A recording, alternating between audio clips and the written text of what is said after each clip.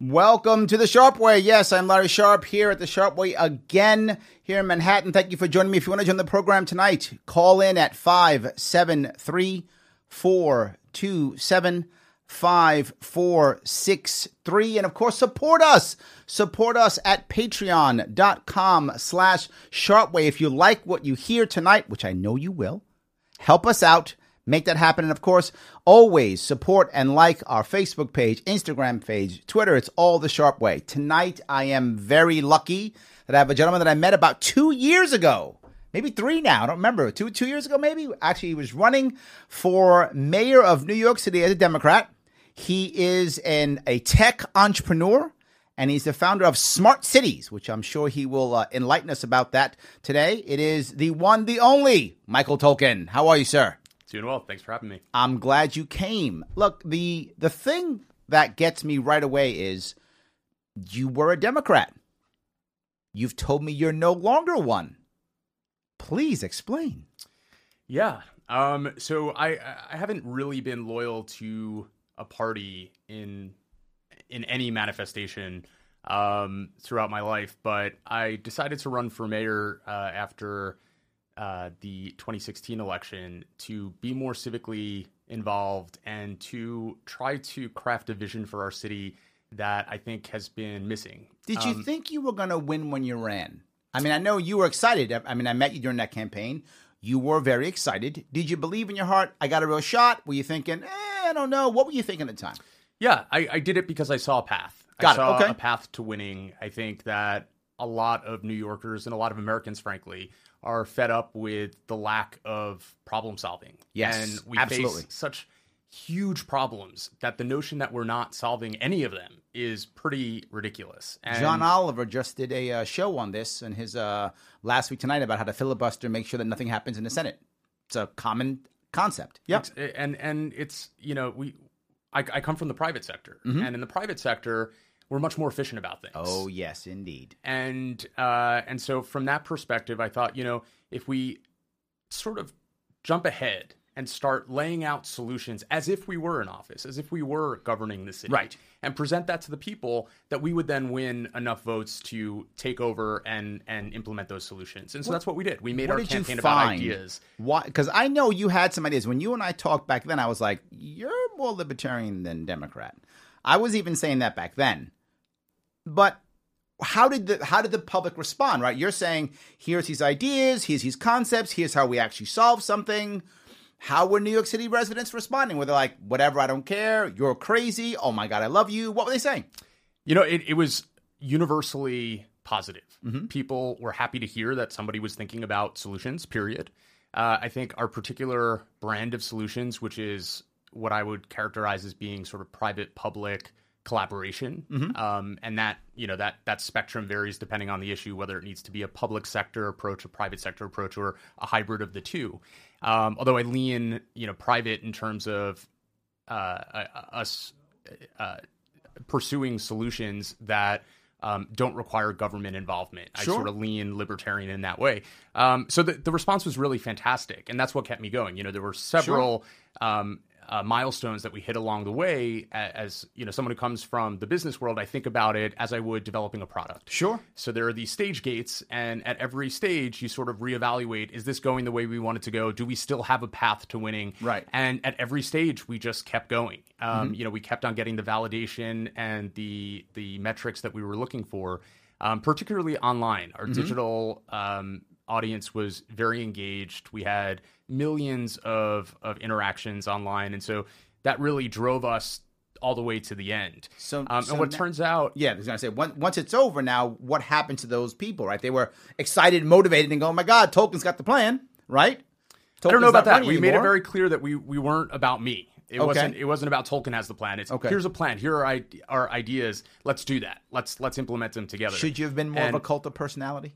No, I don't think so. I don't believe in Trump's that. a cult of personality. He is. And it's AOC kind of cult of personality. they've been very successful. I don't think that is the solution. I don't think that's the path to unifying the country, is a cult of personality. Okay. And so what ended up happening is we were kicked out of the debates. We qualified for the debates, and then we were kicked out.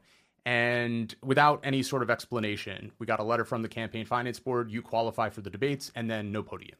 Wow. And yeah, never before happened. We've done a bunch of research, and we did a FOIL request to get documents from the government. And sure enough, there's a paper trail of a concerted, coordinated effort on behalf of the government and the Democratic Party, frankly, to keep us out of the debates. Wow. We still got 5% of the primary and came in third.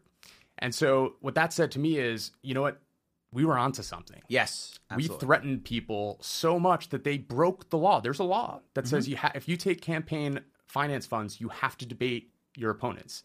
And instead of de Blasio saying, you know what, I'm not going to take public dollars for my campaign, I'm going to give it back because I don't want to debate this guy. Right. Instead, he took our money and still refused to debate me and used back channels to kick us out. Are you saying de Blasio was not an honorable man? I am shocked.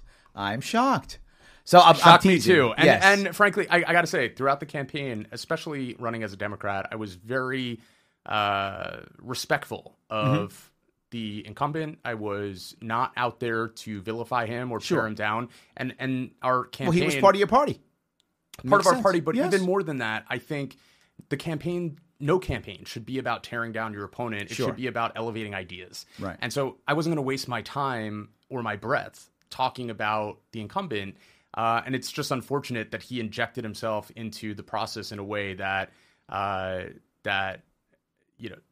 think made me question the integrity of our government and our institutions in a way that I never had before. Well, I hate that it happened to you, but I'm glad you're coming our way. So I guess I have a mixed feelings on that. But let me give some background for some of the people here who are watching and listening.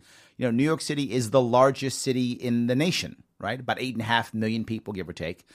But recently, it's been so bad that we're losing population. The last couple of years, New York City has actually been losing population, which has been rare, right? Generally speaking, New York City grows as a general rule. It just keeps getting bigger and bigger and bigger because it's a place for opportunity, right? As a general rule, people wonder, how can New York City function, even though it's basically a communist state in many ways, right? In many ways, it's very oppressive. Well, one, obviously, there's a 20 million metro person area for talent and for customers. Two, it's a mecca for talent, right? About 1/3 of New York City residents aren't born in America, and another 1/3 aren't born in New York City. So people come to New York City for talent, particularly female talent. I mean, if you're looking for female talent, hard to find a better city than New York City. I mean, it's just amazing talent pool here. And it's finance, right? Finance is here. But I think all of that's becoming less and less valuable because finance is moving, right? Basically because New York State crushes all new ideas. So finance is going where the ideas are going. Finance is going to California, San Francisco area, other areas like that's leaving. I think the idea of having to have your talent local is not as critical as it was. Your talent can be in other areas. And I think that customer base is also becoming a digital customer base, which means you don't have to have them physically here as much anymore. You add that with the oppressive ideas of how New York State, New York City have been, I think we have an issue where... I'll add one more, which is automation is wiping out a lot of the jobs that previously existed, right? That's correct. Yes, absolutely. So all of this is happening to include finance jobs, right? Right. Yeah, absolutely. At all levels. You have people, bank tellers, being replaced by ATMs, and then you have people who are coding and are developing systems that replace traders. Yes, absolutely. All AI is replacing everybody. Yeah, in a lot of places. So how do you fix that now? I mean, you said you've had solutions.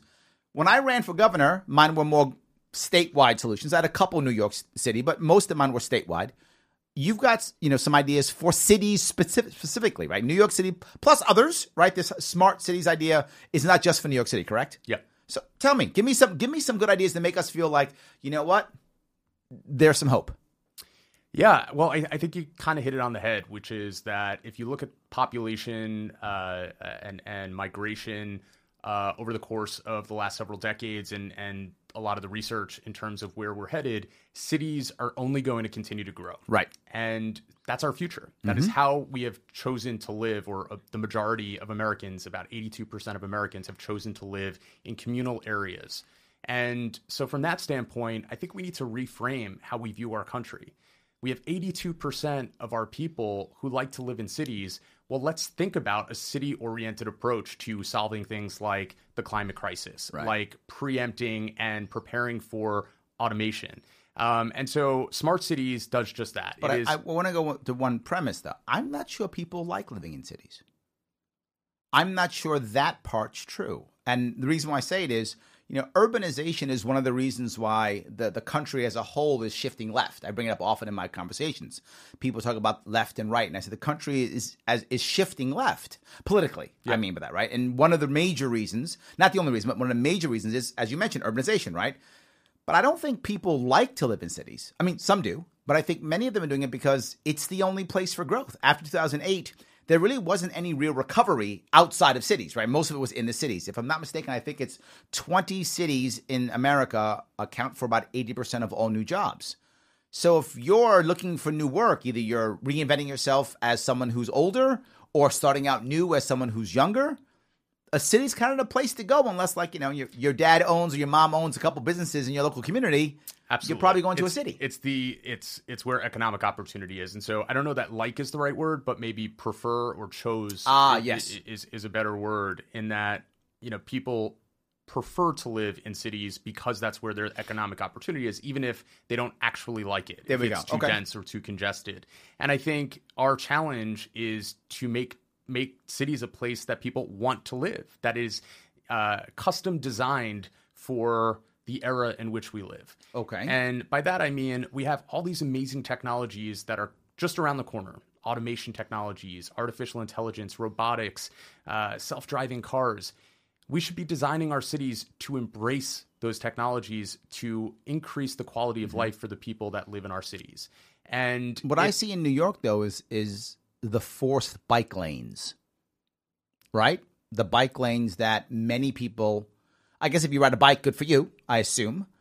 But I look at it anecdotally, and I see, when I hear what you're saying, the fear pops up immediately, right? Because I think that means now when there's Mayor Tolkin, right, when that happens, he's going to come into my local neighborhood and force me to have, I don't know, driverless car lanes and take away all my parking, right? Which is what I see when I look at the bike lanes in my neighborhoods today in New York City. So, it's more of a process that I advocate for, an approach, than an end solution. I have my own ideas about what the future holds based on the trends that we see today and based on the technologies that exist today. But I don't really think that bike lanes are the solution. I think they are one tiny element, one tiny component of a much broader, much more comprehensive set of solutions to our shared challenges. And so when I think of the future, I think, okay, well, maybe bike lanes should be a part of that, because obviously a big part of the urban population prefers to ride bicycles to work. I think that pedestrianization is definitely a part of it, and bringing the streets back into the public realm. I think that self-driving vehicles are part of the future. I also think that people should have the ability to move around freely, right? And the question is, how do we accommodate that? How do we accommodate that sort of personal freedom? I think. And then how do we decide on that too, right? And how do we decide on that? That worries me always, right? In 8.5 million people, right? For those of you who may not know, this is a very dense city also, right? It's very dense. There's parts of New York City where 1 square mile, there are 60,000 people in 1 square mile. Right? There's some massively dense areas. How do we decide this, right? How do we decide whether it's a bike lane or, as you mentioned, we're making it more friendly to pedestrians? How do we decide this? Research. The same way we design any other product in the world, from your iPhone to your smartwatch to your headphones, we research the use cases and we see what people enjoy doing, what's the path of least resistance or least friction, what technologies we have at our disposal, and we integrate them into solutions that have buy-in by virtue of being bred out of the research. Can you walk me through an example? Real or not real? Just walk me through an example. Of an example of that, which you just said, doing some research, deciding what the right thing is, and then implementing that right thing. Even if it's something you make up, just conceptually show me how that looks. Because what I see in New York City now is the second I say I want insert thing here. That's when the lobbyists come in. That's when either Democrats or Republicans decide it's their issue. It then becomes a wedge issue. Then they decide how crony capitalists can get their hands on it, and then their friends get the contracts. That's what I see New York as being as the norm.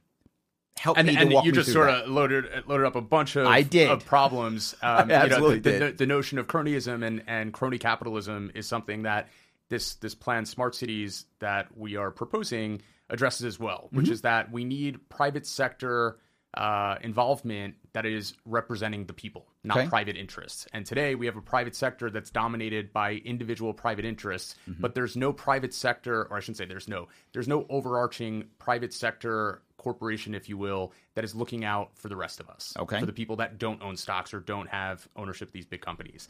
So to go back to your question, I think an example of that would be how we design the metro systems or the mass transit systems of the future. Today, we're making repairs. I mean, we've had a lot of trouble getting even Band-Aids put on these subways. I know. But we're making these repairs a little bit here and there. But we need to take a step back, and we need to understand how people are going to be moving around the city in the future. So we need to look at trends like automation. People are no longer going to need to go to an office space or to a retail space where they're working because now robotics have replaced those jobs. They're going to be doing jobs perhaps in the creative industries, which is going to be a growth sector for the economy. So maybe now we have many more filmmakers and photographers and musicians and far fewer retail workers. Well, that changes the entire dynamic of the city, how people move around, where they need to move to. So let's start looking at the future use case of how people are going to need to move around the city. And that's a starting point for designing a process or designing a system around that behavior, as opposed to saying, let's put the system in place and hope that everyone fits their behavior into it. So you're saying I don't want to necessarily shove all my subways downtown because maybe Wall Street isn't the place people are working anymore. Maybe it's an entertainment industry because people are joining bands, as you mentioned, or something like that, or going to the common workspaces, the WeWorks of the world. Exactly. And so we have a change in how people move around the city, and therefore a change in how we should design our systems of mobility. So by way of example, we may say, you know what? Point-to-point transit like Uber and rideshare services is a really great way of moving around the city. People love it. The problem is traffic congestion and pick up and drop off and so on and so forth. Well, if we agree that and I'm not suggesting this is the answer, but if there is a solution in that we really like point-to-point transit, well, then let's think about a mass transit point-to-point system, which requires us to rethink our pickup and drop-off areas, to rethink our mass transit stations, if you will. It requires us to rethink our tunnels. Maybe instead of having the mass transit system that we have today, which is the subway system, we put in underground highways and have free roving vehicles that are all automated on the same grid. So there are things that and again, these are sort of I get you. Extrapolations based on hypotheses.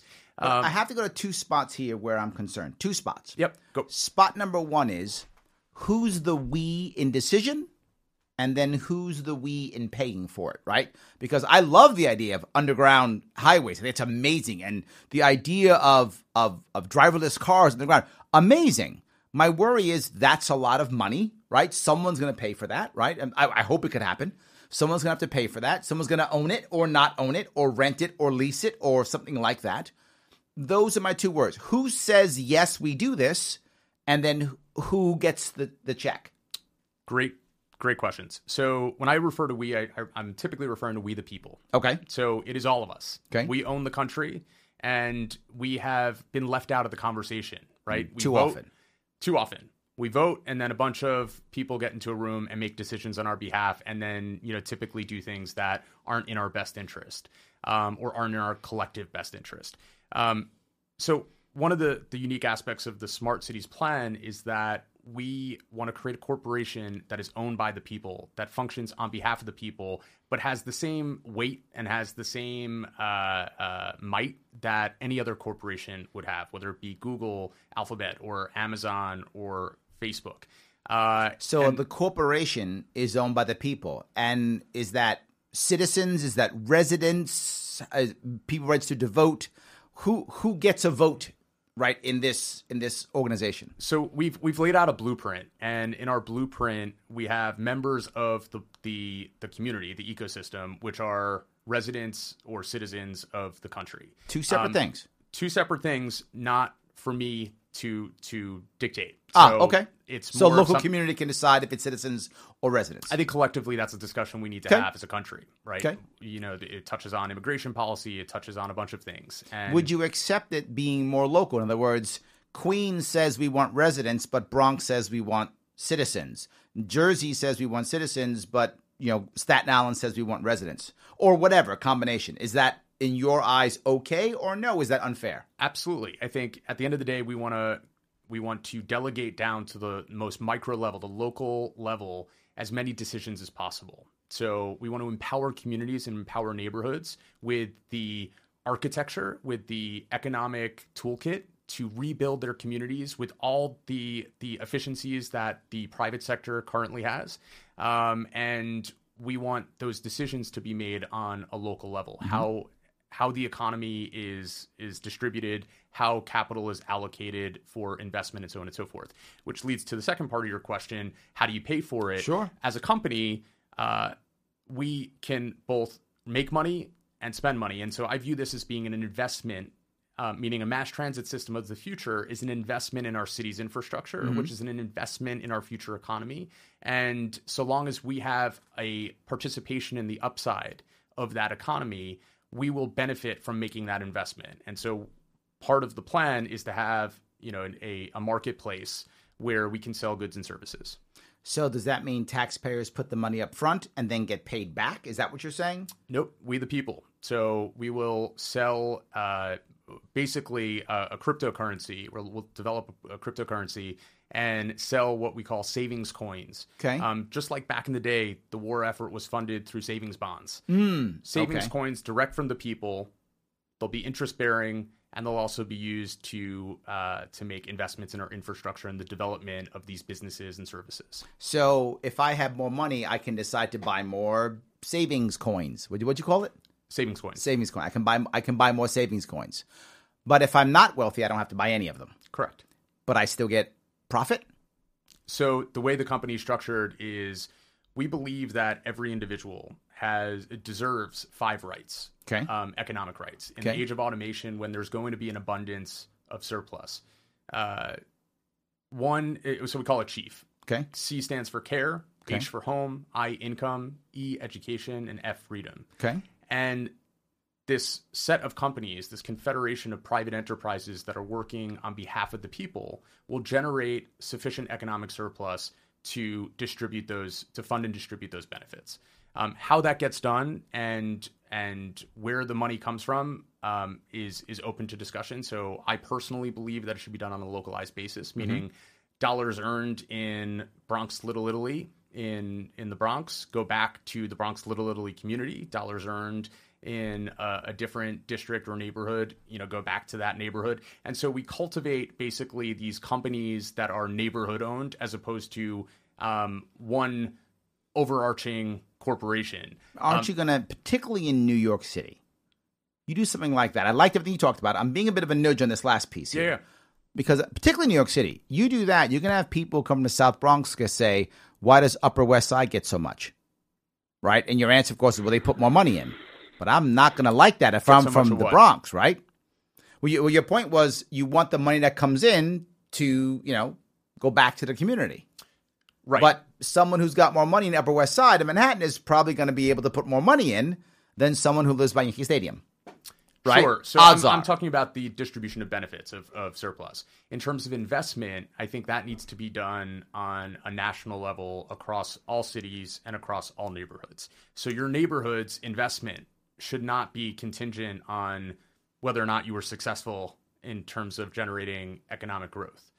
That upfront investment in terms of your mobility infrastructure, in terms of your streetscapes, in terms of the new economy and our investment in the new economy. And I typically refer to the new economy as the fetch economy: food, entertainment, tech, care, and home.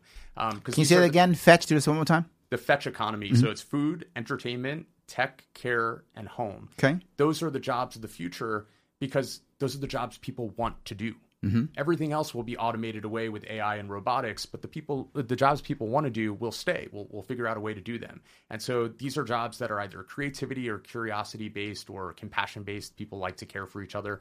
They're emotion based. They're emotion based. And so from that standpoint, we need to be investing to cultivate that economy across neighborhoods. So my answer to you would be, in the South Bronx, we should be developing neighborhoods that have really strong identities, that have wonderful restaurants and culture and entertainment that are representative of the people who live there. And we should have mobility infrastructure that allows others to visit and spend money there. And in doing that, we sort of cultivate these local ecosystems where there's money coming in, money being redistributed to the neighborhood, all of whom share in the boon of economic growth. I love it. Well, guys, if you actually want to join the program, please make sure you give us a call, 573-427-5463. And, of course, support. If you like what we're doing, we're talking about, go to patreon.com/Sharpe Way. We have a call. We have Laura from North Carolina. Laura, how are you? I'm good. How are you? I'm coughing for some reason, but I'm okay otherwise. Oh, I'm glad. Yes. So what's going on? I have a question about automation. Okay. So, you guys were talking about like machines replacing storefronts. Yeah. And I understand people being replaced in factories, but I'm thinking about when I go shopping, I love interacting with people at the store. And if you have machines at the store, why don't I just stay home and buy it off the computer? Isn't that going to hurt the economy in the long front? It's a good have question. you thought about that? Michael, you want to touch that? Sure. It's a great question. I think at the end of the day, we're going to see an evolution of the economy. It's not that all high-touch retail is going to go away. We may have boutique stores or department stores that do have human labor and people who enjoy doing that. I'm not saying that you shouldn't have the ability to do a job that exists today that you enjoy, even if it can be automated in the future. And so I would say, an example that comes to mind would be bookstores. You can buy all your books online. You can even get them. You can get ebooks, and yet there are still books or bookstores rather out there, and they're just a little bit. There are fewer of them than there used to be. I'm not sure if that 100% answers your question, but I think that there's definitely room for high-touch retail environments. When I talk about trends, I talk about sort of the general movement away from high-touch retail environments. Well, there's something else here to think about too, right? If you look at malls as an example today, when I was a kid, a mall was almost always anchored by some type of large department store, right? A Sears or a Nordstrom's or something like that was the norm. Now often the norm is some form of, as you mentioned, entertainment, right? It's a Dave & Buster's or it's a water park or it's something like that, right? As a general rule, retail is shifting, I think. If you want to be successful in retail, as a general rule, you have to have one of three things or a combination. One, you have to be an experience. Right, the Apple Store is an experience, right? Dave & Buster's is an experience, right? Chuck E. Cheese is an experience, right? You've got to be something to where I can experience something. A movie, right, is an experience. Something like that. That people will go to. It's a destination spot, good retail. Second, you got to have it to where it's a showroom, right? Where you find a lot of smart stores now they're not stocking everything in every size, in every color. They stock every size. Then you have an iPad or something and they press the button and go, this will be delivered to your home tomorrow morning, free shipping.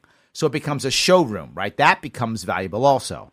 And a third thing you find is something that it's really hard to get online. So something like haircuts, nail salons. Tough to get your nails done over the internet, right? Real tough.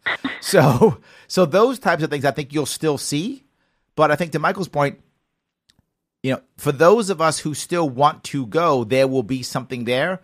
But if you look at the younger generation, many of them don't want to go shopping. Many of them are completely happy doing everything online. Many of them don't actually want to get a customer service rep. And it's a cultural problem that we have now. Because guys my age, we expect when we call someone that someone's going to answer the phone and say, hi, my name is Bob. How can I help you? Not press 1 if you blah, blah, blah. Press 2 if blah. We don't want to hear that, right? But some of the youngsters, they don't even want to call. They only want to go online, do the chat or press the button, and they're satisfied. There really is, I think, a cultural shift also that we have to deal with. I don't think it'll go away either, to be clear. I just think it'll shift into one of those 3 as the norm. Not easy to get online, some type of experience, or some form of showroom. I think it's a really good way of framing it. Yeah. So, I mean, you like shopping and interacting with people. What you find lots of people who like that doing is they do it online. And this may sound crazy, but if you look at some of the most popular games that kids play online now, they're social games. Right? When I was a kid playing video games, and I grew up in the 70s and 80s, and we had video games, but usually you played either by yourself or with the kid who came over who physically sat next to you, and we both had joysticks and we played a game together. And that was the only way to play video games. There was no other way. Now you find people who play video games with friends who they've never seen in person. It's all done online, right? Or one of my daughters is 15, the other one is 9. My 9-year-old will see her friend in school and then leave school and play video games together online, right, on their tablets for hours, right? During the summertime, they were playing for hours, right? So they play together. My daughter and I will play video games together online in the same room, right? We're literally sitting at a dinner table, and we both have a tablet, and we're playing a video game together, talking about the video game, right? I remember my daughter, when she was younger, my oldest daughter, when she was younger, I saw her watching YouTube, and she was watching some guy watch someone else play a video game. I want to say it again. She was watching someone else watch someone play a video game. And I asked her, I said, why are you doing it? I'm curious, why? And she said, when the guy is talking about the video game, I feel like he's talking to me. So I feel like we're watching the video game together. That to me was like, that's community for kids. That's something I would never have done as a kid, right? I thought, that's stupid. I would have never done as a kid. But that becomes the norm. I don't know. Did we answer your question, Laura? Or did we dodge too much? No, it makes sense. We have to figure out what they can't do, what the computers can't do, and then do that. Absolutely. Well, I think, that's a great point, which is make the assumption that the computers and the robots can do anything. That anything we can program, they can do. So it's just a matter of time, right? Whether it's 5 years out, 10 years out, or 50 years out, assume that at some point we'll be able to automate it away. What are the things that we actually want to do? And I think that's really what you're getting at. There are people out there who want to sell you something in person. And there are people who want to be sold something in person. And it's just going to be a smaller portion of the overall economy. Well, yeah, and I look at the way I look at that is bands, right? For most people, you can, if you want to, listen to most music electronically. You don't have to have someone sit in front of you and play guitar. Not required. Great example. Right? But man, people love going to concerts and festivals and watching people play music. And we don't have to. You can literally watch those people on YouTube or press a button and the music comes out of your iPad or your phone or your insert thing here, your car, whatever. You don't have to. Yeah. What's interesting is, but we do. You're not going to have an automated Broadway, Exactly. Yes. And even though you literally could, like someone could animate Broadway and you could have a completely computerized Broadway. But I think Broadway's a great example of how, we have movies, right? Movies in many ways replaced live theater. Yeah. And yet live theater still thrives. It's just a smaller portion of the overall entertainment economy.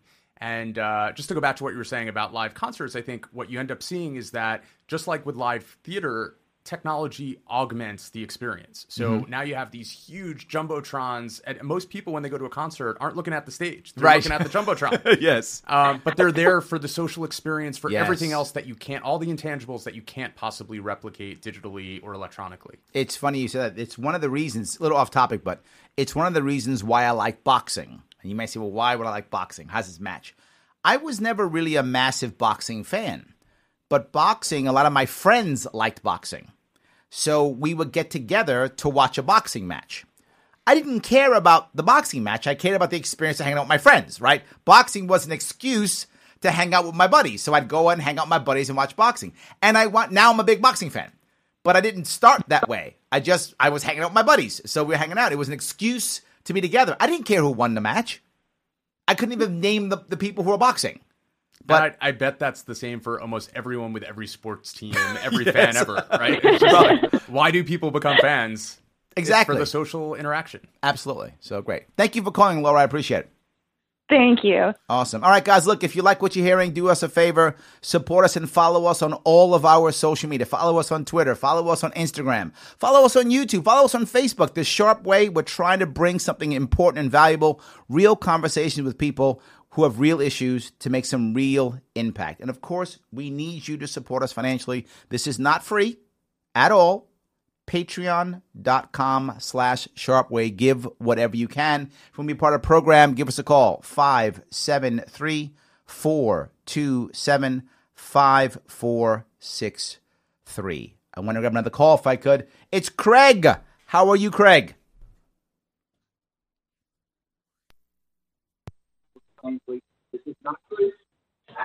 Craig, are you there? Yes. Hey, what's going on, my friend? How are you?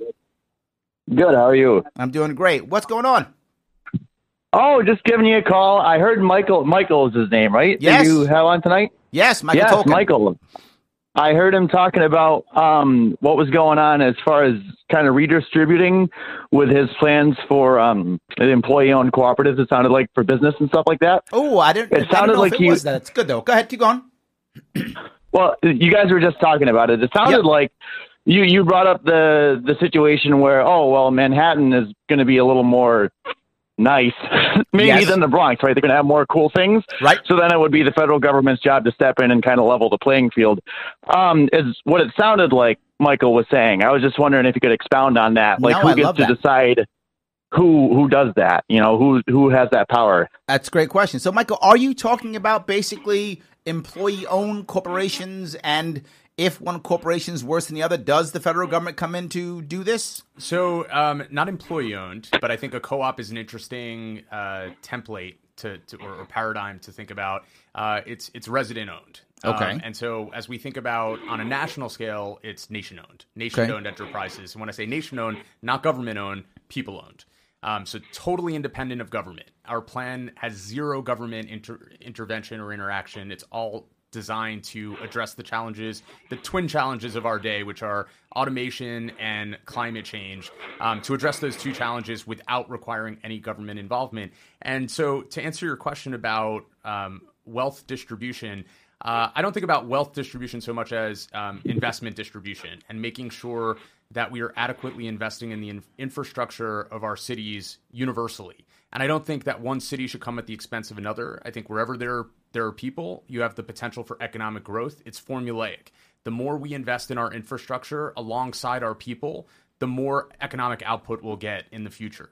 And so from that standpoint, I take a much longer term view, which is how do we set the table in every single neighborhood, not necessarily the same table. So I don't want this notion of homogeneity to pervade the plan, but if we give people the inputs into developing a healthy economy, they will go and they will take care of their own and they will take care of themselves. And so from that standpoint, there needs to be a vehicle to fund the investment in every single neighborhood in America, and that's what we plan to do with smart cities. Did I answer your question, Craig, or no? I guess I'm just not quite familiar enough with what smart cities is. I mean, I think I'm grasping at that as sort of the business and it's owned cooperatively by the community, and then profits from that go into your infrastructure, which is totally separate from government by the sounds of it.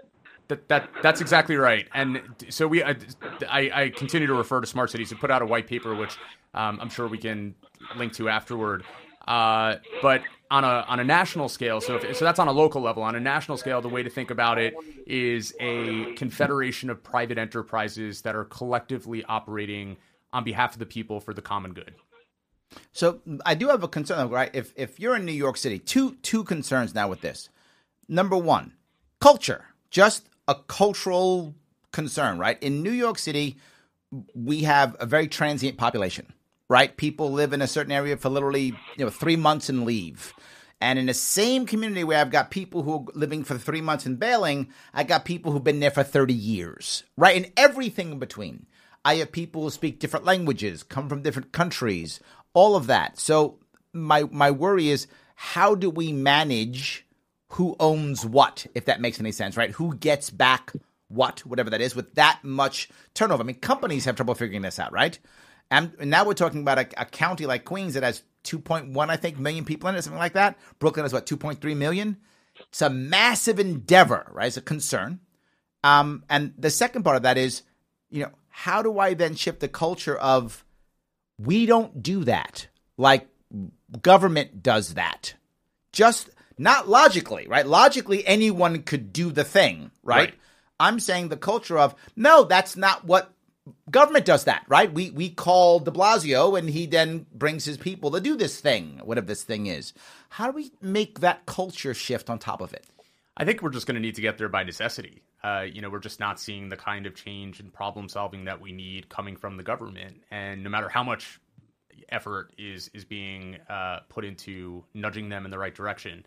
And so, to your question about culture and how we sort of manage these things on a neighborhood by neighborhood basis, I would say, this company or set of companies will operate just like any other set of companies, just like Amazon or Alphabet or Microsoft. These are $1 trillion or near $1 trillion companies. They're very, very big and very complicated in their structures. And yet the private sector has actually given us a lot of best practices that we can utilize with our own private corporation, in quotes.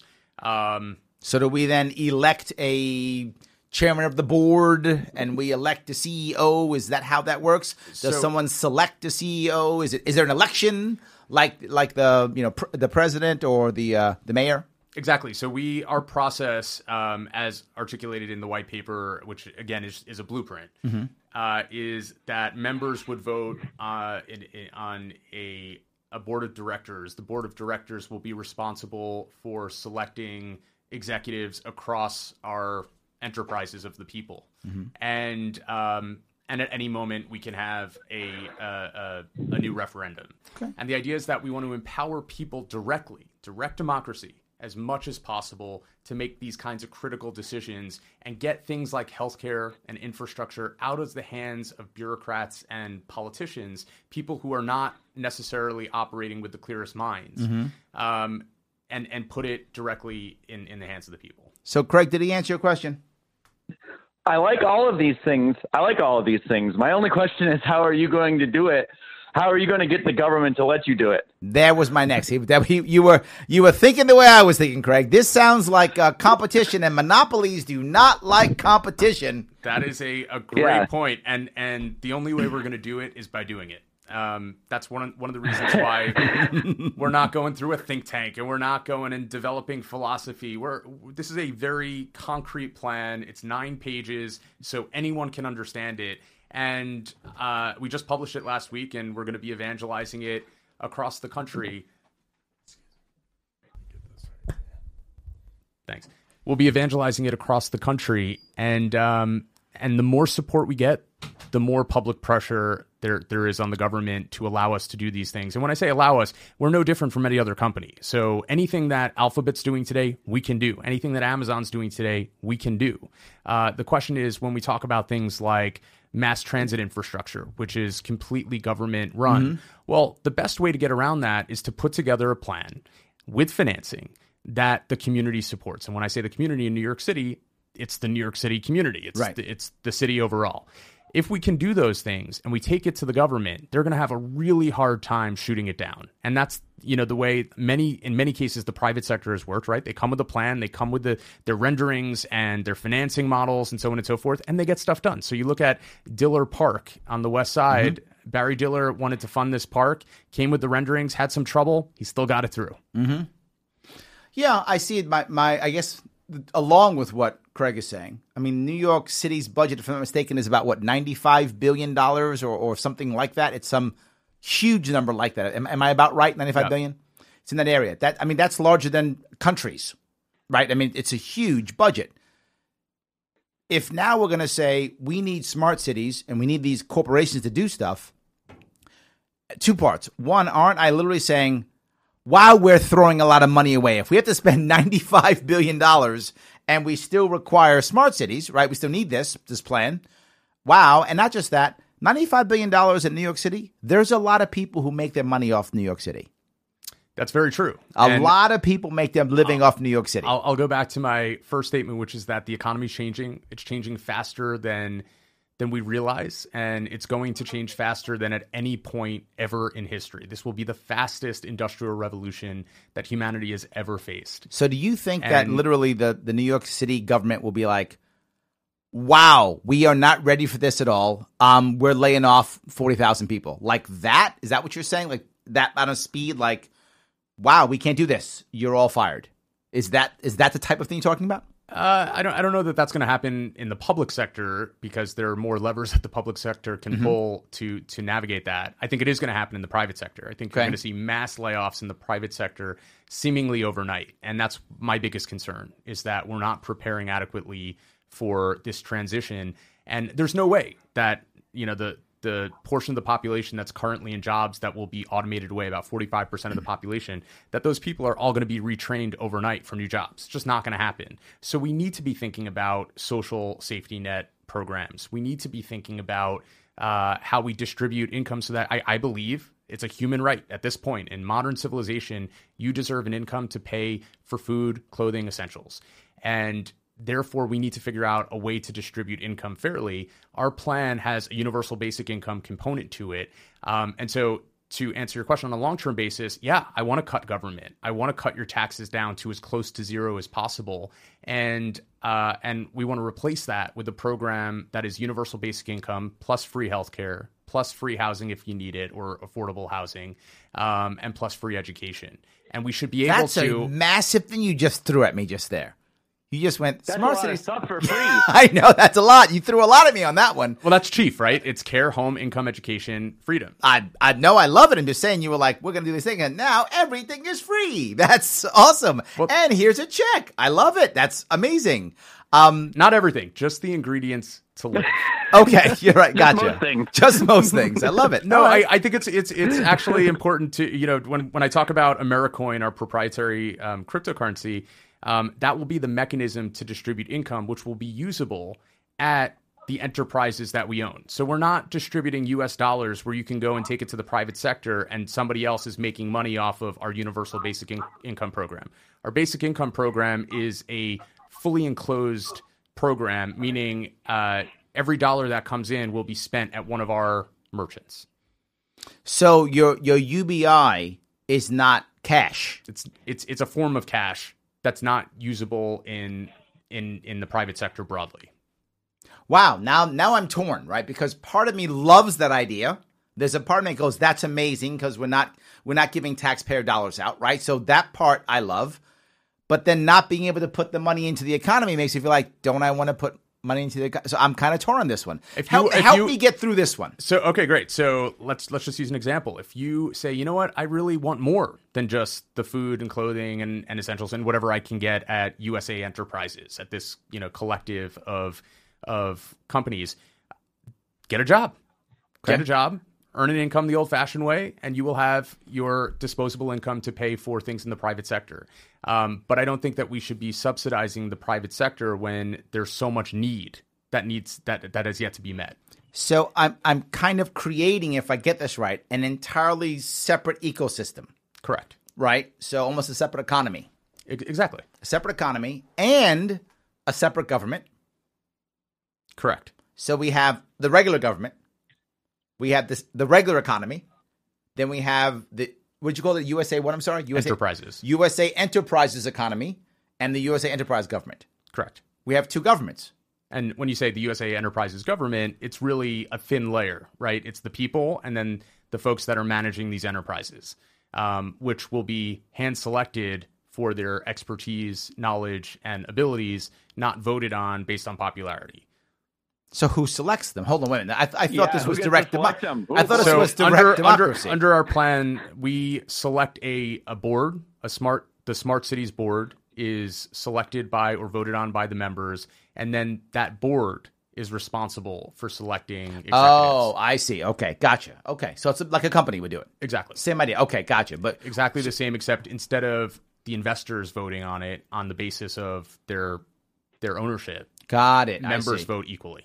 Got it. Oh, okay. That's actually a better plan. I got you. So it will be as if the Senate wasn't actually the Senate, but instead it selected people to run the government. Correct. Got it. Okay, so different mindset. Okay, interesting. All right, Craig, are you good? I'm good. I expected to call in and be angry, but I'm happy. There we go. See, Michael, you did it, man. Whew. Tolkien has the answers. I love it. It's awesome, and it's true. All right, Craig, thank you so much. Thank you. All right, guys, if you want to join our program, 573-427-5463. And as always, please, if you like what you're hearing, support us. Patreon.com/Sharpe Way. And of course, always like us on Instagram, Twitter, Facebook, YouTube. We're here. And of course, Patreon. All right. Well, look, he gave you some serious questions, and the idea of a almost like a second government. This also makes me feel that while I like the idea, I worry that the current government is going to be like, okay, look, this Michael guy's got to go. I mean, they already tried to stop you here locally, right? So maybe there's some goons outside right now, the studio, ready to you're a criminal. Maybe that's about ready to happen now. But I mean, seriously, I mean, but you know what? I'm joking, but I'm also serious. I'm both. Yeah, there's nothing illegal or impractical about what we've proposed because there are companies already doing it, right? Google and Facebook and Apple and Amazon, these are massive companies that are essentially governments, and they're developing their own cities. You know, Alphabet is developing a city in Toronto, Sidewalk Labs, or Sidewalk Toronto is the name of the city. And all the big tech companies are thinking about the future of cities. So in many ways, there's already precedent and there's already a paradigm. We are now taking what the private sector has created and saying, you know what? You guys did a pretty good job of it. You did a pretty good job of creating these mass corporations that are, capable of being their own governments. We're going to replicate that on behalf of the people. And the net effect of this is that we're actually applying the sentiment of free market principle to government. We're saying, look, yes, we are a competing government in some ways. We are going to take over some of the functions that you typically associate with municipal governance. That puts pressure on government to do a better job. Sure. No. I love the breaking the monopoly piece, right? When I was running for governor, one of my biggest pieces was I wasn't about abolishing a bunch of stuff. I was about creating, secondary options for people to choose so that either government gets better or government becomes obsolete. Exactly. Either one I'm okay with, right? Either one is fine.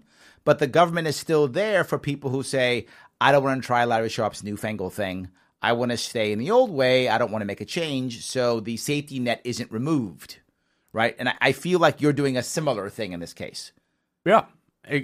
We're trying to put forward the best system, irrespective of what exists today, working around, whatever challenges exist. But, the beauty of the American economy is that it is a free market economy, that anyone should be able to do anything. And in theory. In theory. Yes. And unfortunately, we've had too many bad actors take over the system, and we don't have enough good actors acting on behalf of the rest of the people. That's really, at the end of the day, if you have a free market system and you have a population that is empowered, that population should take care of itself. Got it. Okay. So look, when we put all this together, how does this then translate into other international things, right? Does this local city with the AmeriCoin?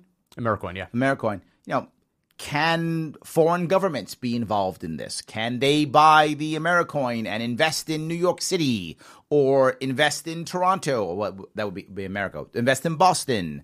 Or is this only, again, residents/citizens are the only ones who can invest? No, this is a currency that is like any other crypto. It would be open to all investors. And in theory, yes, foreign governments could, invest in our infrastructure. There's no, I don't see much conflict of interest in terms of others helping us to get back on our feet again. Because in reality, the voting is still the same, right? So even if I have a bazillion Americoin, I still get one vote if I live in Queens. Exactly. Doesn't matter how many Americoin I happen to purchase or own. Exactly. And I can use it internally. Exactly. Okay. Last piece in this specific. But I want to go back to that international piece real quick, which is that I also view this as being a foundation for much deeper economic collaboration. So I think Americoin is a starting point. There's no reason why other countries, other cities can't adopt their own version of that using the same platform, using the same underlying blockchain and technology to create something similar in their areas. And so what works in the US should export. It should work. It should scale to other cities as well. So now even the dollar is going to be in trouble. Everyone's going to be using Americoin for the new way of buying oil now. See, there we go. Well, I think it taps into a trend that a lot of people have been spending a lot of time studying, which is this notion of digital currencies and borderless currencies and moving away from fiat-based currencies. But yeah, I think that we need to be having these conversations. Okay, good. All right. So the other piece, though, the last piece of this world is this is all about cities. I love it. Our rural areas are suffering. Is there an answer in this plan for smart cities that helps the people, who are farmers, who want to live in more rural areas, and not just farmers, but people who've said, I know, rural life is tough, but I like rural life. And I'm going to live there even if it's tough because I don't want to live in a city, even though there's more opportunity in the city. Is there part of this plan that helps that part of America? Absolutely. The same rights, Chief, apply to everyone. So I believe every American deserves care, a home, income, education, and freedom. And the question is, what's your nearest city? Whatever your nearest big city is or your nearest city, that will be the source of your income. But everyone should be taken care of under this plan. So does that mean that in the long run, cities will not be as valuable? Because if I can live anywhere, right, as long as I'm connected with my closest city, right? Maybe Omaha is the biggest city next to me, but I want to live 100 miles outside of Omaha, 150 miles outside of Omaha. If I still get my cryptocurrency, maybe I leave Omaha. Maybe Omaha becomes a small town and everyone freedom moves of out. mobility. I believe in that. I believe that people should be free to move around and to explore new places, whether it's on a temporary basis, travel, or on a permanent basis. I think that is a luxury that is today, something that most people can't afford. They can't afford to travel the world. They can't afford to live in multiple cities or, over the course of many years, multiple cities.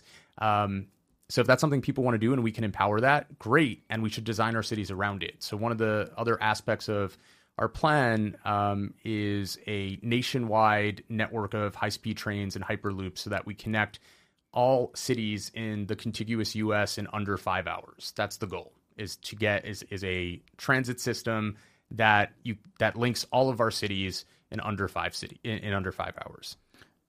This is decades, or no? A decade.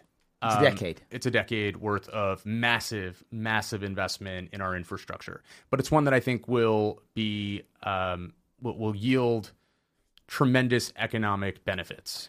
With a current debt of $22 trillion. How do you get America to decide to do that? How do you get America to say, yep, you know what, let's go into debt with literally, we're bombing, 6 or 7 countries now, something like that, with foreign wars still going on. How do you get America to focus inward like this? I mean, we have literally a bunch of wedge issues that are all distraction, look over there, while this is collapsing around us, right? I think your point's a valid one. How do I get people? I mean, again, this makes sense. I like the concepts, right? I like the conversations. But then how do I get Americans to actually sit down and go, you know what? Let me sit at my dinner table and talk to my family about this. So I think part of it is having these kinds of conversations and evangelizing the concept. This all falls under smart cities, by the way. So this would be an investment that is not coming from the U.S. government and is not coming from U.S. taxpayers. It's coming from smart cities as a corporation. Okay. And the idea is very simply that if you believe in these ideas, then maybe shop less at Amazon and shop more at USA Enterprises, at the public option for whatever goods and services you're going to buy, right? And so we begin to allow people or empower people to vote with their dollars every single day. Or their coins. Or their coins. Yes, exactly. their dollars or their coins. Okay, I got it. All right, let me see from the phone call if I could. We have Jeremiah. Jeremiah, how are you, my friend? Please, what's going on this evening? Go ahead. Jeremiah, you there? Yes, sir. Big fan, Larry. Thank want you. to know, and maybe you've already discussed this before, but the concept of company scrip. This was something that happened back with miners and loggers and everything else. Why is it going to work this time? Okay, can you explain how it didn't work with loggers in the past? Oh, geez, that's really going back. Can you give me an overview? It was, not readily. Okay. I just looked into this because it sounded very familiar. I couldn't even remember what it was called, but I know that it was a failed system where these miners basically felt trapped, and the old song 16 tons, you get a broken back and you get some company money, right, that you can't do anything with. I see. So you're saying if we start doing this, then it becomes almost to a situation to where the people become trapped and they can only use the Americoin and USA Enterprises piece. And if that's a bad system, then they're screwed because they won't be able to really get into the other system. The system itself traps them. Right. Yes. So the only way to get over to U.S. currency, national currency, would be to use an exchange rate. Mm-hmm. They would probably be losing a lot of that currency. So eventually they're just broke. No, I see what you're saying. It's funny. There was a I can't remember the name of the book, but I think it came out in the 80s. I think it's a Robert Heinlein book, and it was a book about the future. And in the future, all people are corporate people, right? And they all have ranks in this future, right? You're a rank 7, or you're a rank 12, or you're a rank so-and-so. And you didn't actually own anything. What happened was, because you were a rank so-and-so, you had the benefits of a rank so-and-so. So and it was futuristic stuff, like they knew because of your eyes or whatever, you were this certain thing, and you were able to, because I'm rank 11, I get the better hotel, and I now have X dollars I can spend. I get the cool car. And then once the person made a horrible error and was fired, they basically had nothing, because all they had was what was in the system of the company. So once the person was fired from the company, they had nothing. I think this is the kind of thing you're talking about. If the system itself is better, or I leave the system, I'm in trouble. Am I kind of right on this, Jeremiah? Yeah. So okay. one thing I'll clarify about our plan is that our companies will operate just like any other company. So employees of the companies will be paid in U.S. dollars, in local currency. So it's not like if you work, you're only going to get paid in Americoin. It's universal basic income. It's the income that's free. Mm-hmm. That's Americoin. But we're not about replacing the entire system and forcing people into a closed ecosystem. I think that the private sector should flourish. If we're successful, the private sector should also be successful. So the idea is my UBI. Now, everyone gets UBI, right, in this scenario, right? Correct. So even if I'm making a killing, because I'm such an awesome consultant, and I'm making so much money, I still get my Americoin anyway, right? Correct. So what if I don't want my Americoin, right? I get my Americoin, but I'm doing fine, and my U.S. dollars are fine for me, and I want my Americoin. Do I sell my Americoin for American dollars? As Jeremiah said, is there an exchange rate? Is that what happens? Does it just sit in my account, and until one day when that's my retirement when I'm 65? Is that what happens? Or do I say, Jeremiah's my buddy, I love him, I'm going to give him my Americoin? Is that what happens? It's a great question. I think it merits much further conversation. And I think these are the kinds of things that are really helpful to elevate these kinds of potential issues or reasons. I always ask people, why is this going to fail? Mm-hmm. Why is it going to, fall apart? And the more we have those conversations, the better off we'll be in designing a system that works around them. In this specific instance, if you don't need the coins, that's a question that I think as a society we need to think about. Okay, if somebody doesn't need something, do they still get it? Can they sell it? Do they get the benefit of it even though they don't need the utility of it? And who decides need? And who decides need? I think that's more of a collective conversation. Again, this is the blueprint, it's the starting point. Let's have the conversation. My initial reaction, though, is that it's our AmeriCoins are designed to cover your needs or to make sure that you are not left without anything. So if you are living in abundance, I would think that most people would agree those AmeriCoins, that value, should be redistributed in the ecosystem. Maybe we invest it in further infrastructure. Maybe we, develop a new type of experience that, eventually you'll want to pay for. So we're putting those dollars to work as opposed to having that value just sitting in a bank account somewhere. I guess the other thing now that I think about this, did you happen to see the movie a couple years back, maybe last year, Ready Player One? I didn't see it, but I know of it. Okay. In the movie, and you may like this, Jeremiah, if you're still on the line, you may like this. What happens in the movie is there's a bunch of people who basically in their life, they don't really work. Their entire goal in life is to live in a virtual reality, right? And they all have avatars, and they go out of their way to take any money they get to buy cool stuff for the avatars, right? So I'm not going to buy a new car. I'm going to buy an avatar car, right? I'm not going to buy a real house. I'm going to live like literally in a slum. I'm going to buy a cool avatar house because I spend most of my time in the reality world, right? And it made me realize that this is what could happen easily if we do any form of UBI. You have a UBI where, again, in AmeriCoin, let's say, for example, I'm making this up completely, everyone gets 500 AmeriCoin per month. That's the amount we decided is the right amount to cover chief, right? Whatever that is. That's the amount in our fictitious scenario. Well, I want that 500 AmeriCoin. I'm Corporation Larry Sharpe. I'm not even in that ecosystem. I'm outside of it, right? But I want that because I can get it because anyone can get AmeriCoin, right? So I want it. So I want the AmeriCoin. So what I'm going to do is I'm going to create an environment to where my goal is just getting your 500 AmeriCoin, keeping you quiet, and just giving me the AmeriCoin. So maybe I create something to where, I'll be a payday loan guy or insert thing here where I keep getting that money. And then either I trade it in the black market, if there is a black market, or I just trade it openly, right?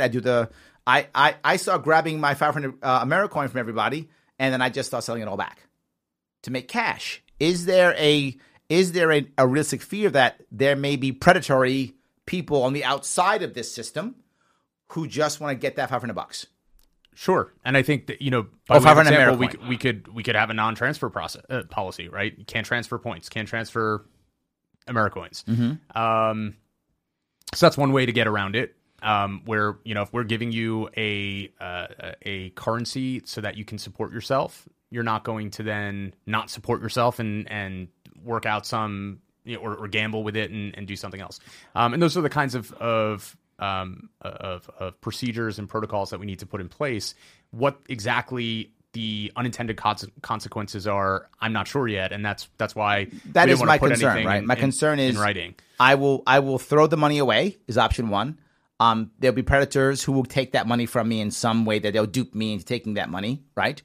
Or the last thing is, am I creating an underclass, right? For example, am I creating, and I think we see that now with a certain class of people who are on public assistance, right? And I brought this up before. When I used to sell cars, this is 20 years ago, I used to sell Hondas.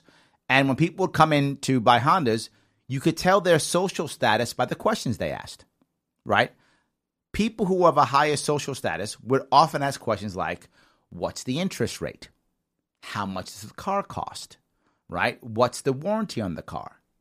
People of lower social status would often just say things like, what's the monthly note? That's it. Can I pay for this thing every month with my current dollars coming in? That's it. That was the only concern they had. They didn't ask how much the car cost, whether it was a lease, whether they would have ownership at the end. Not even a question. It was just, what's the monthly note? My word becomes the same concept, right? That's a group of people who are purposefully, I think because the system, not because of them, the system purposely has made them to where they're ignorant, right? We've made them so that they're ignorant. Please don't ask these questions. Shh. Take your check, be quiet, don't ask questions. Does a UBI, in this case, run the risk of creating that second-class citizenry, right? Where all the poor people, insert whatever, how we want to decide poor, right? They use Americoin, but us cool rich people, we use dollars, right? And therefore, all the poor people only get poor people service. They get the bad service. Right. And I think that you hit on a really important point, which is that the quality of our goods and services should be top notch. I mean, we're not going to sacrifice quality just because we're the public option.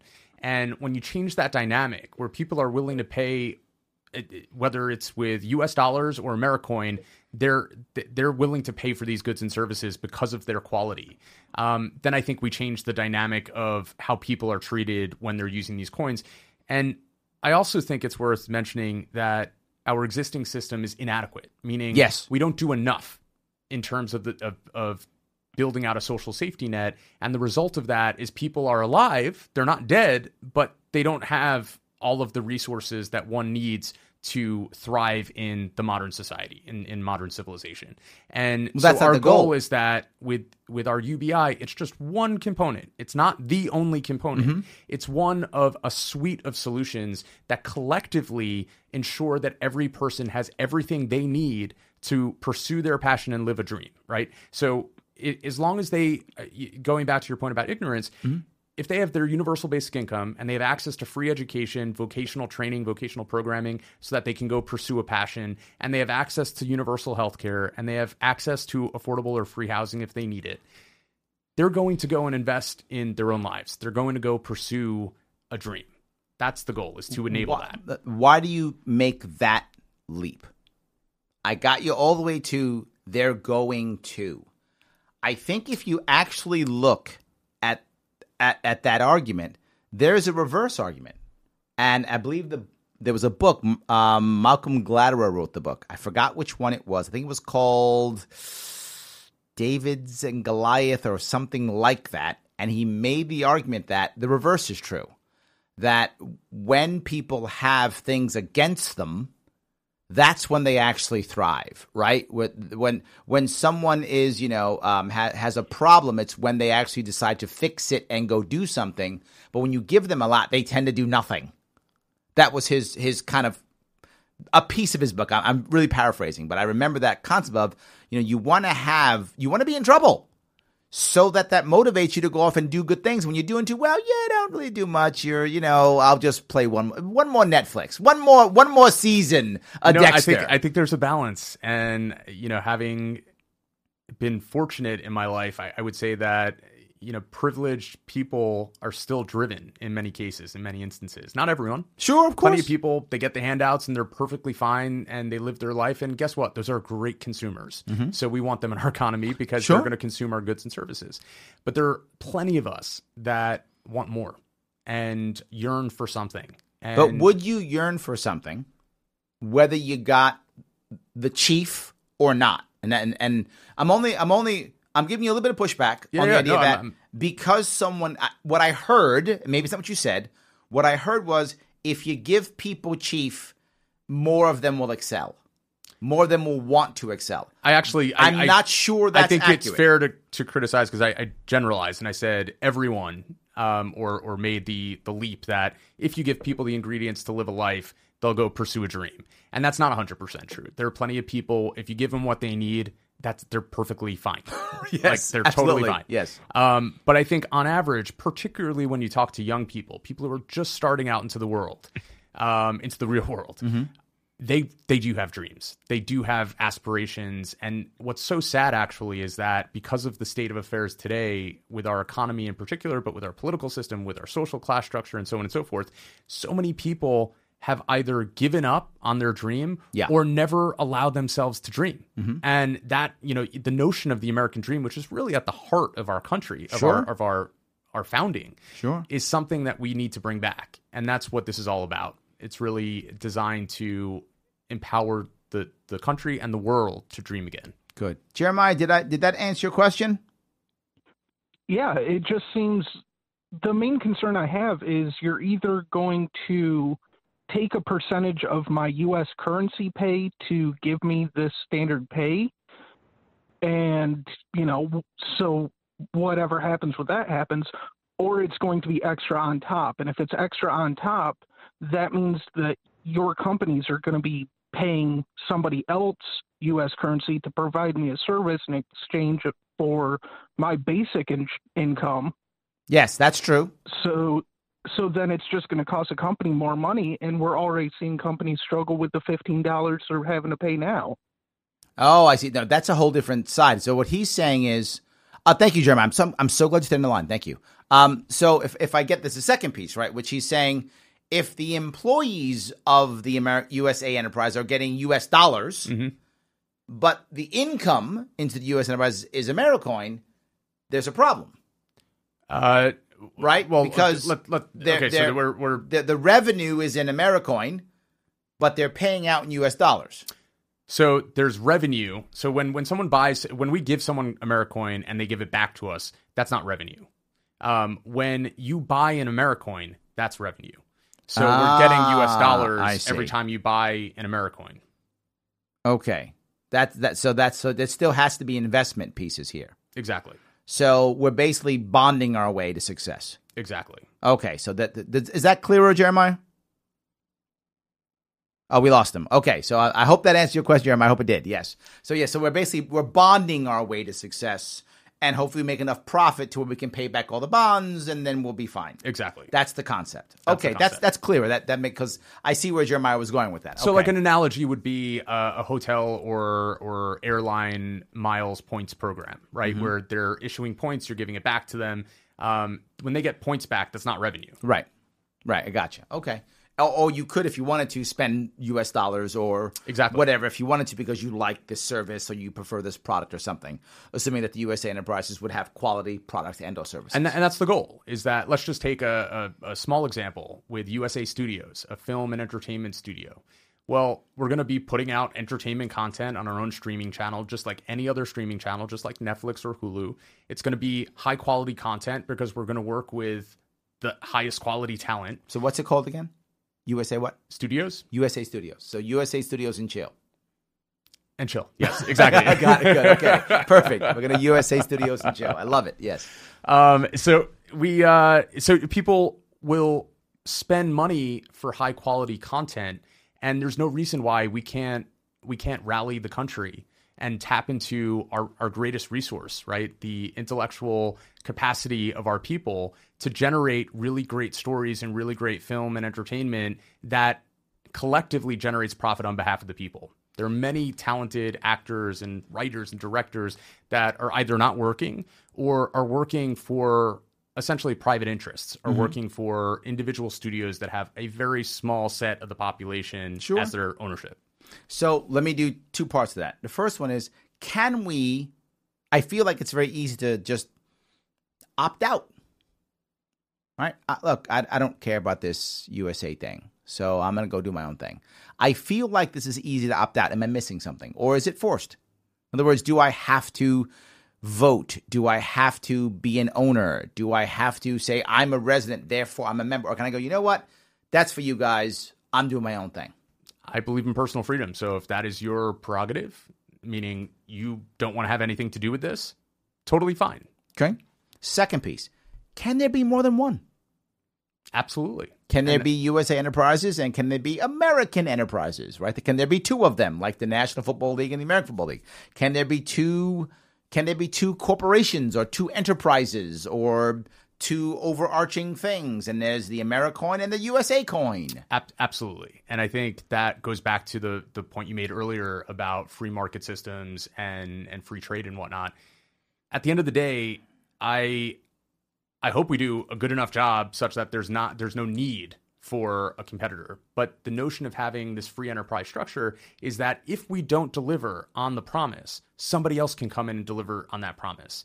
And the net effect of this entire plan is hopefully that all of our private sector companies, especially the mega corporations, the big tech companies, all of which now are almost at $1 trillion or have broken $1 trillion valuation, that they're going to elevate themselves and do a better job. They're going to take care of the citizenry and the neighborhoods in which they do business because they need to compete, because that's going to be the new standard. Right. If they don't, then we go to USA Enterprises. Exactly. And if USA Enterprises is weak, then we go to American Enterprises. Exactly. Or whatever the case may be. Somebody else will come up with something better, and that's the beauty of the American model. That should always be the case. This is radical. It is a bit radical, and yet at the same time, it's really stringing together best practices from the private sector into a plan that we can all rally around. There's nothing new in this. Okay. Of the people you've been talking about this, in general, what's the response? The response has been really positive. I have yet, it's a working white paper, if you will. So sure. As we get feedback, we'll integrate, we'll update, we'll address. And if anyone listening has questions or comments, would love to hear them. Do you have a place they can go look at this? Absolutely. It's on Twitter at Smart Cities US. It's primarily where the dialogue's taking place. Mm-hmm. But I'll send you a link after. Maybe sure. You can post it. And so the feedback has been primarily one of like today, digesting. Mm-hmm. What is this about? How does it all work? How do the components work? There are some more sophisticated elements that we haven't really gotten into in terms of developing a new blockchain, which will be sort of the digital infrastructure, the digital architecture upon which all of this is built. And so I think there's a bit of an education curve. But at the end of the day, we're trying to respect and preserve personal freedom in a world that is dominated by corporations. And so it's sort of a very simple concept, which is if you can't beat them, join them. And we are joining the corporations of the world by giving the people a seat at the table. Have you spoken to any active people who are running, people who are elected officials and about this at all? No. Why not? Reached out. I'll let you know when I hear back. They're not talking to you yet. Correct. Got it. No, it makes sense. This is scary for them. I think that, it shouldn't be. It is because it's new. Yep. But, when you look at a plan like Bernie Sanders' $16 trillion Green New Deal, which doesn't really have I appreciate its intentions. I don't necessarily agree with 100% of the plan. You compare it to something that's much lower cost, that doesn't require us to elect anyone, doesn't require us to go through the government. It's like, well, no matter what you think of a Green New Deal that is government run and government sponsored, if you believe in that, if you believe that threat is real, you should totally jump on board with our plan because we can get started today. Mm-hmm. There's nothing blocking us from getting started, from working together to create good products and services, to sell those products and services, and to use the proceeds to invest in our infrastructure and in our people. And at the end of the day, that's what it's about. It's about investing in the future. And you ask any young person, they feel like an entire generation has been left behind, that we haven't adequately invested in their future. I hear that completely. And this is why I think so many people, the reason why I like the concept of this, again, I haven't checked the nuts and bolts, but is that it feels good. And that sounds silly, but it matters, right? One of the reasons why, and I was talking to the Wolf von Leyer, who he runs Students for Liberty. He heads that organization. And I asked him about the youth, and I said, how do you get the young who tend to be very much about socialism and Bernie and, how do you get them to care about personal freedom or liberty? How do you do that? And he brought up a very important point. He said, Larry, they really aren't about socialism. That's not really what they're about. What they're about is what they believe is fair, what they believe is right and good. They've just been told their entire life the only way to get there is through government and through socialism. So they can't even imagine something that could become good or fair that isn't government or isn't socialism. When they're educated and you show them, look, you can get fair without government. Look, you can get good without government. And the flip side, actually, which is, look, you can get really bad with government. Yes, absolutely. And that part, I think, is missed by most Americans. It's not just a generation of Americans. I think most Americans have not felt, what it's like to be in an authoritarian state. And you always run the danger of some form of dictatorship when you centralize that much power. Absolutely. Yes, agreed. I think the average youngster doesn't see that at all. Yeah. Right? It's a blind spot. They just don't see it. It's not only do they not see it, they can't even imagine it even happening. It's foreign to them, right? That's something you see in a movie, right? But that doesn't happen here because we're super cool and special. Right. So I think they don't see that. But there's another aspect to it is you have a generation that has in many ways been controlled, right? Compared to the younger generations, right? You hear all the time, when I was a kid, they just threw me outside and said, come back, at 6 or whatever. Well, that's an old man joke, right? It's still based on reality. Right? If you're my age, I'm over 50, right? If you're in my age range, you didn't have play dates. You didn't have organized much at all. It was really just, why are you here? Go outside and play, right? Dinner's at 6, see you then. And that was a common thing for most people in my generation. Not all, but for most of my generation, that's kind of what you did. And as we move towards younger generations, that's going away and going away and going away. And I find it even with my daughters, right?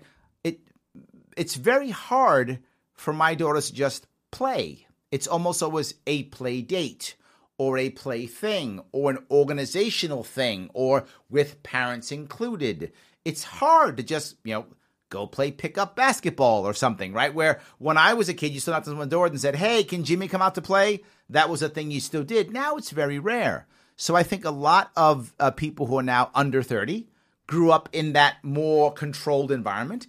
And I think they're more okay with that idea of things can be structured and rules are normal versus me where I'm like, rules are because I don't get caught. Right? That was it, right? That was the issue. Do you think I'm wrong here? I think, an alternative hypothesis is that it's an entire generation that has been more coordinated. Mm-hmm. So before you had the cell phone, before you had texting, it was hard to schedule a meeting or an event. Good point. It was hard to make a plan. Yep. Good point. So it was easier to be like, oh, go out and play, come back at 6, right? And it's like, I don't have to worry about you for that number of hours. Right. Today, you're available all the time. You're accessible. So it's like, yeah, you can go from 2 to 3, but then check in with me. Right. Because you can. And I want that level of coordination. So I'd say that perhaps it's a social issue in terms of rules and structure. I think there may be a technological element to it as well that's driving that behavior. I see. So maybe it's not just that the parents did or the parents couldn't. Right. Exactly. Right. The parents couldn't. A different environment. Oh, could be. It's interesting. So do you see your generation? You're 30? 34. 34. So I got a couple years on you. So do you see the 34? So I guess it makes you an older millennial. Is that where you are? I think I'm the first year of millennial. So I'll turn 35 next year. Okay. I was born in 85. So I think we're like the official starting point to the millennial generation. Gotcha. So you're oldest. You're like the king of the millennials. I've just decided. I've given you that title all of a sudden. All right, sweet. So now being king of millennials, do you think that they are going to be more apt to this plan or less? In other words, this is, for someone like me, it sounds radical. For someone like them, is it radical? Or is it whatevs? Or is it awesome? The response has been awesome, and why not? Like, what are we missing here? Why hasn't this happened? Why aren't we doing it? And I think that's generally, it's sort of like, this is so obvious and such a great opportunity for us all to work together on what we know we all want.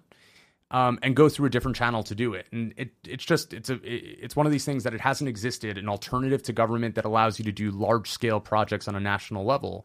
There are projects that are done on a national level, sure, but they're all bite-sized piecemeal. There's no overarching organization other than government that has that much clout on a national basis.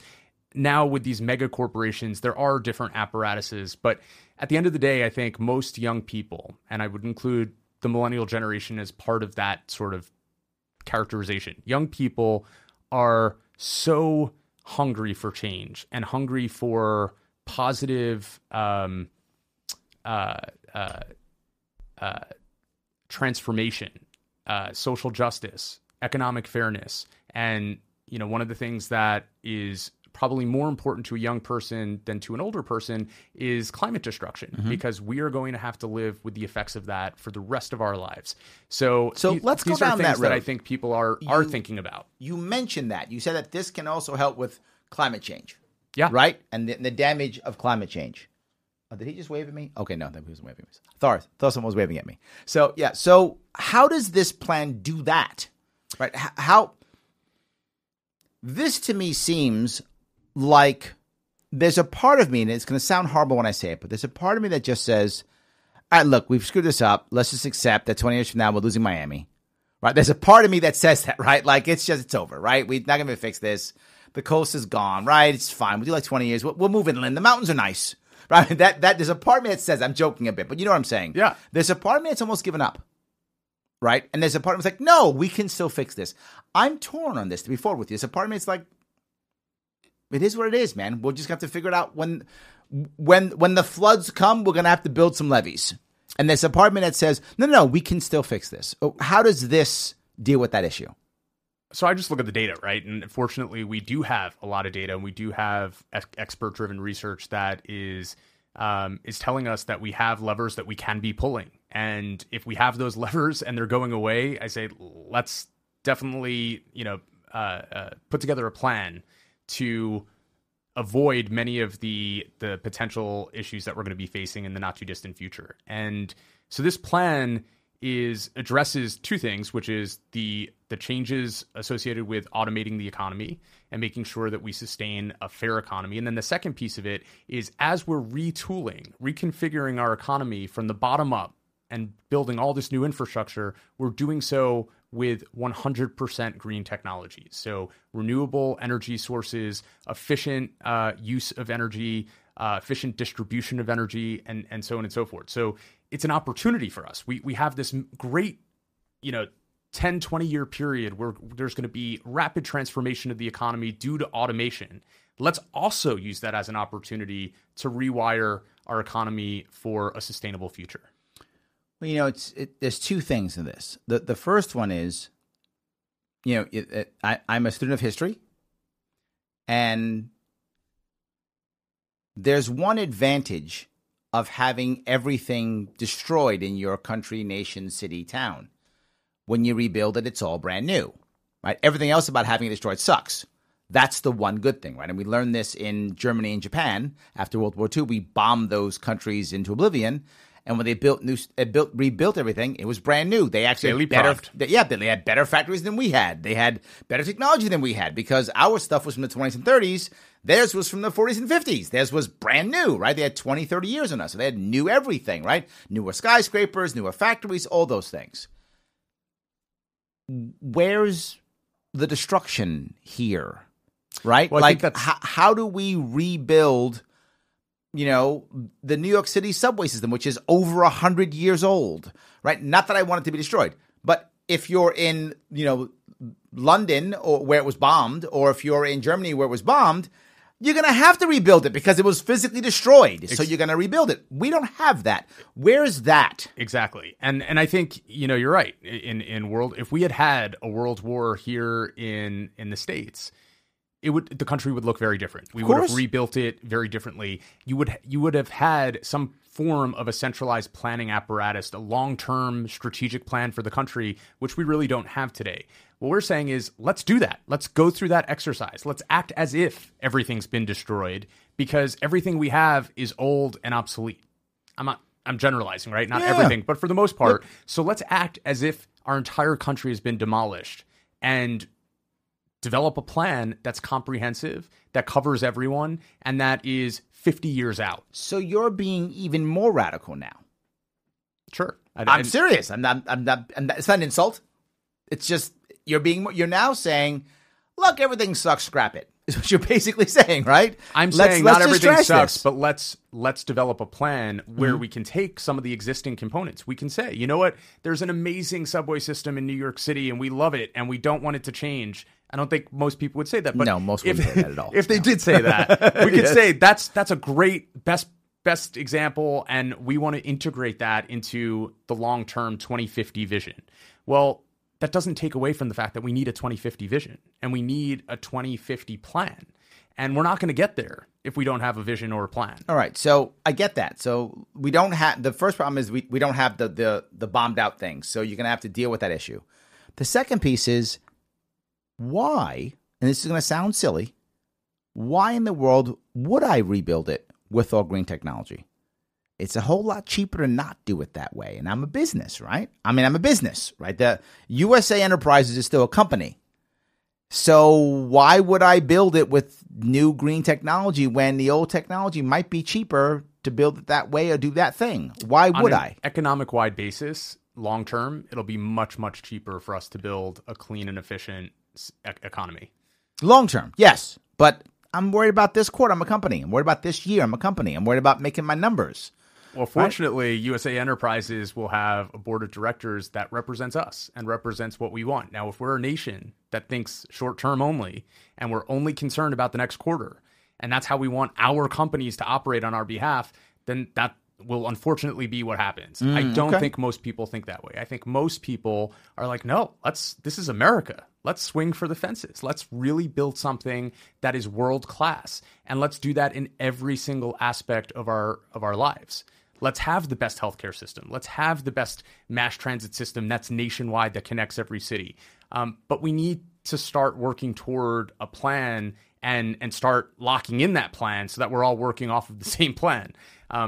I find that our politics very much resembles exactly what you're saying, which is quarter to quarter, year to year. Well, and we're election not really cycle to election cycle. Election cycle to election cycle. Yep, absolutely. And all I care about is raising enough money to get my next election. Yep. I think it's very common. You see it when the people leave office. That's when they tell the truth. I'm not running again. Here's all the dirt. Right? You get all the dirt when someone's not running anymore. But when they're running, it's quiet, and I only care about my next election cycle. So I get where you're going. I worry about the climate change piece because I think you still have enough people in the country who just don't care, who just think it's fine. We're going to have some kind of magic technology to make this work when the time comes, right? I remember what movie was it? It's some World War II movie. I'm in World War II today all of a sudden. It's some World War II movie. And I think it was a movie called The Rise and Fall of the Third Reich, and it was about Albert Speer. It's about him. And at the end of the war in 45 or so, Speer is trying to escape Berlin. He's trying to escape and get away. And there are citizens who know him, and they're saying, hey, what are we doing? What are we doing? He's like, we're out of here. War's over, right? And there were still people saying, but I thought Hitler had the super weapons. Yeah, the Russians are advancing. The Americans are. The war's over, right? And there are still citizens going, but what about the super weapons that are going to win us the war still? It's like April of 45, a month before Hitler kills himself, right? And the citizens are still like, but the super weapons. I worry there's a part of us who are like that. And I get that. That are like, no, the super weapons are going to be here any minute, right? And then the climate change is solved.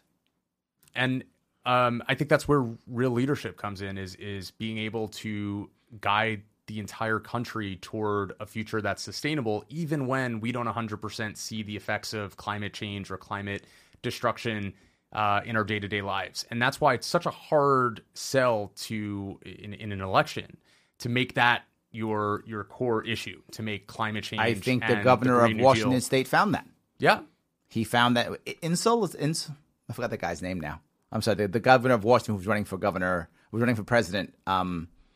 I forgot whatever that guy's name is. But yeah, I don't remember either. But exactly, right? And he was the green candidate and gone, right? He had to have something cool like the Green New Deal, which now AOC has, and I mean that's working. But with that in mind, does it make sense or not in pushing this concept to scrap the climate change piece? Because that's not required for this. This idea can still work without the climate. Now, I'm not saying you should. I'm just asking a serious question, right? Is if someone were to say, I'm on board, but I don't want to talk about the climate change. Let's not talk about that. That for the sake of argument. Let's forget about that piece. We'll talk about that later. Are you, yeah, let's do it? Or you're like, no, that's an integral part. It's totally part and parcel of the plan overall. So it's impossible to not acknowledge that piece of it, because when you're reconfiguring the entire economy, you got to think about, okay, where are we getting our energy from? So the most basic question is, where's the energy coming from? Oh, well, we're going to have to cultivate new sources of energy. No, we use coal. So that's I'm kidding. No, but Yes. that's where the Yes. conversation like sort of breaks down as well. If we're going to rebuild a sustainable economy and we're going to be doing it from the ground up, then let's go to the latest, greatest technology. And frankly, let's listen to the experts. Let's listen to the people who research and study this every single day of their lives, who are able to inform us better than we can inform ourselves about what the extrapolation looks like, what 10, 20, 30, 40, 50 years out looks like on the basis of the actions we take today. And so, going back to the very first topic that we were talking about in terms of how do you design spaces, places around people, I think this is a perfect example. Let's listen to the researchers. Let's listen to the experts. And if they're telling us that fossil fuels are going to destroy our planet, well, that's an existential crisis. That's one that's worth planning around. But there is a natural resistance, I think, in America to experts.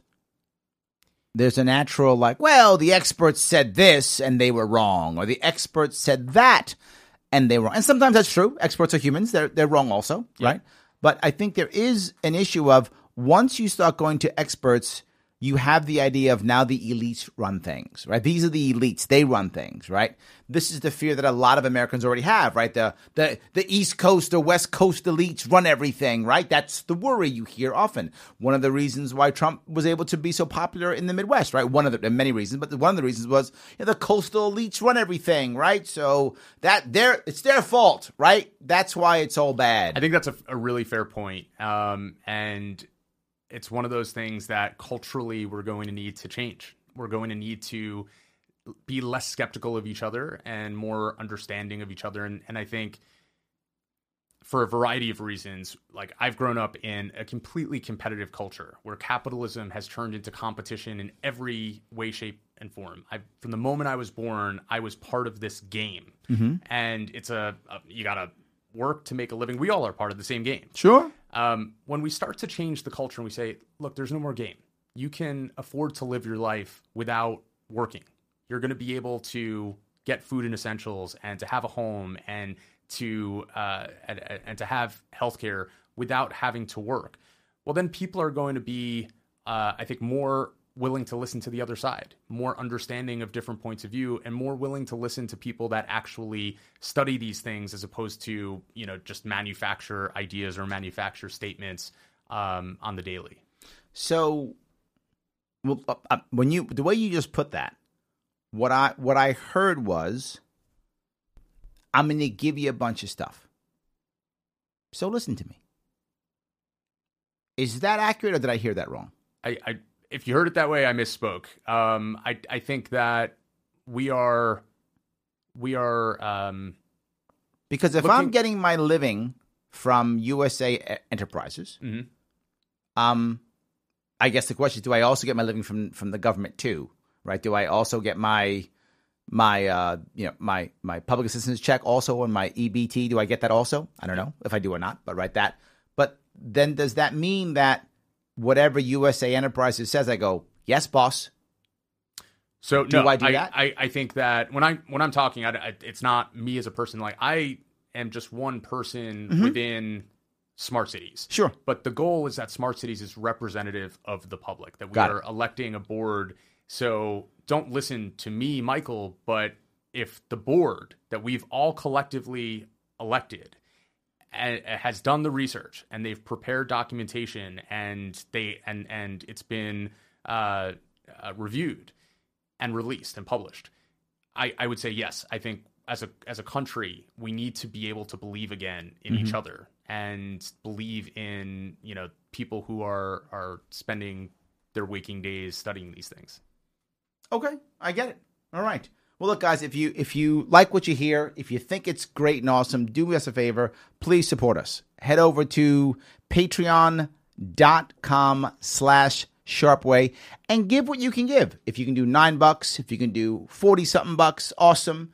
If you're in a spot where you can do $100, do it. This is what I'm trying to achieve, giving us some good conversations and hopefully drawing more people over to the Liberty side. So doing that too, of course. Yes, absolutely bringing more and more people over. So do that if you can. In addition, please like us, follow us, YouTube, Twitter, Facebook, LinkedIn, all of them. The Sharpe Way. It's right. I want to say, Michael, anything you want to say before we end this? No, thank you so much for having me on. And if anyone's interested in reading about smart cities, we'll publish a link to the white paper. Awesome. I appreciate it. Guys, I want to say thank you so much for this evening. I'm very happy that you were able to join me. I will see you all next week here on The Sharpe Way.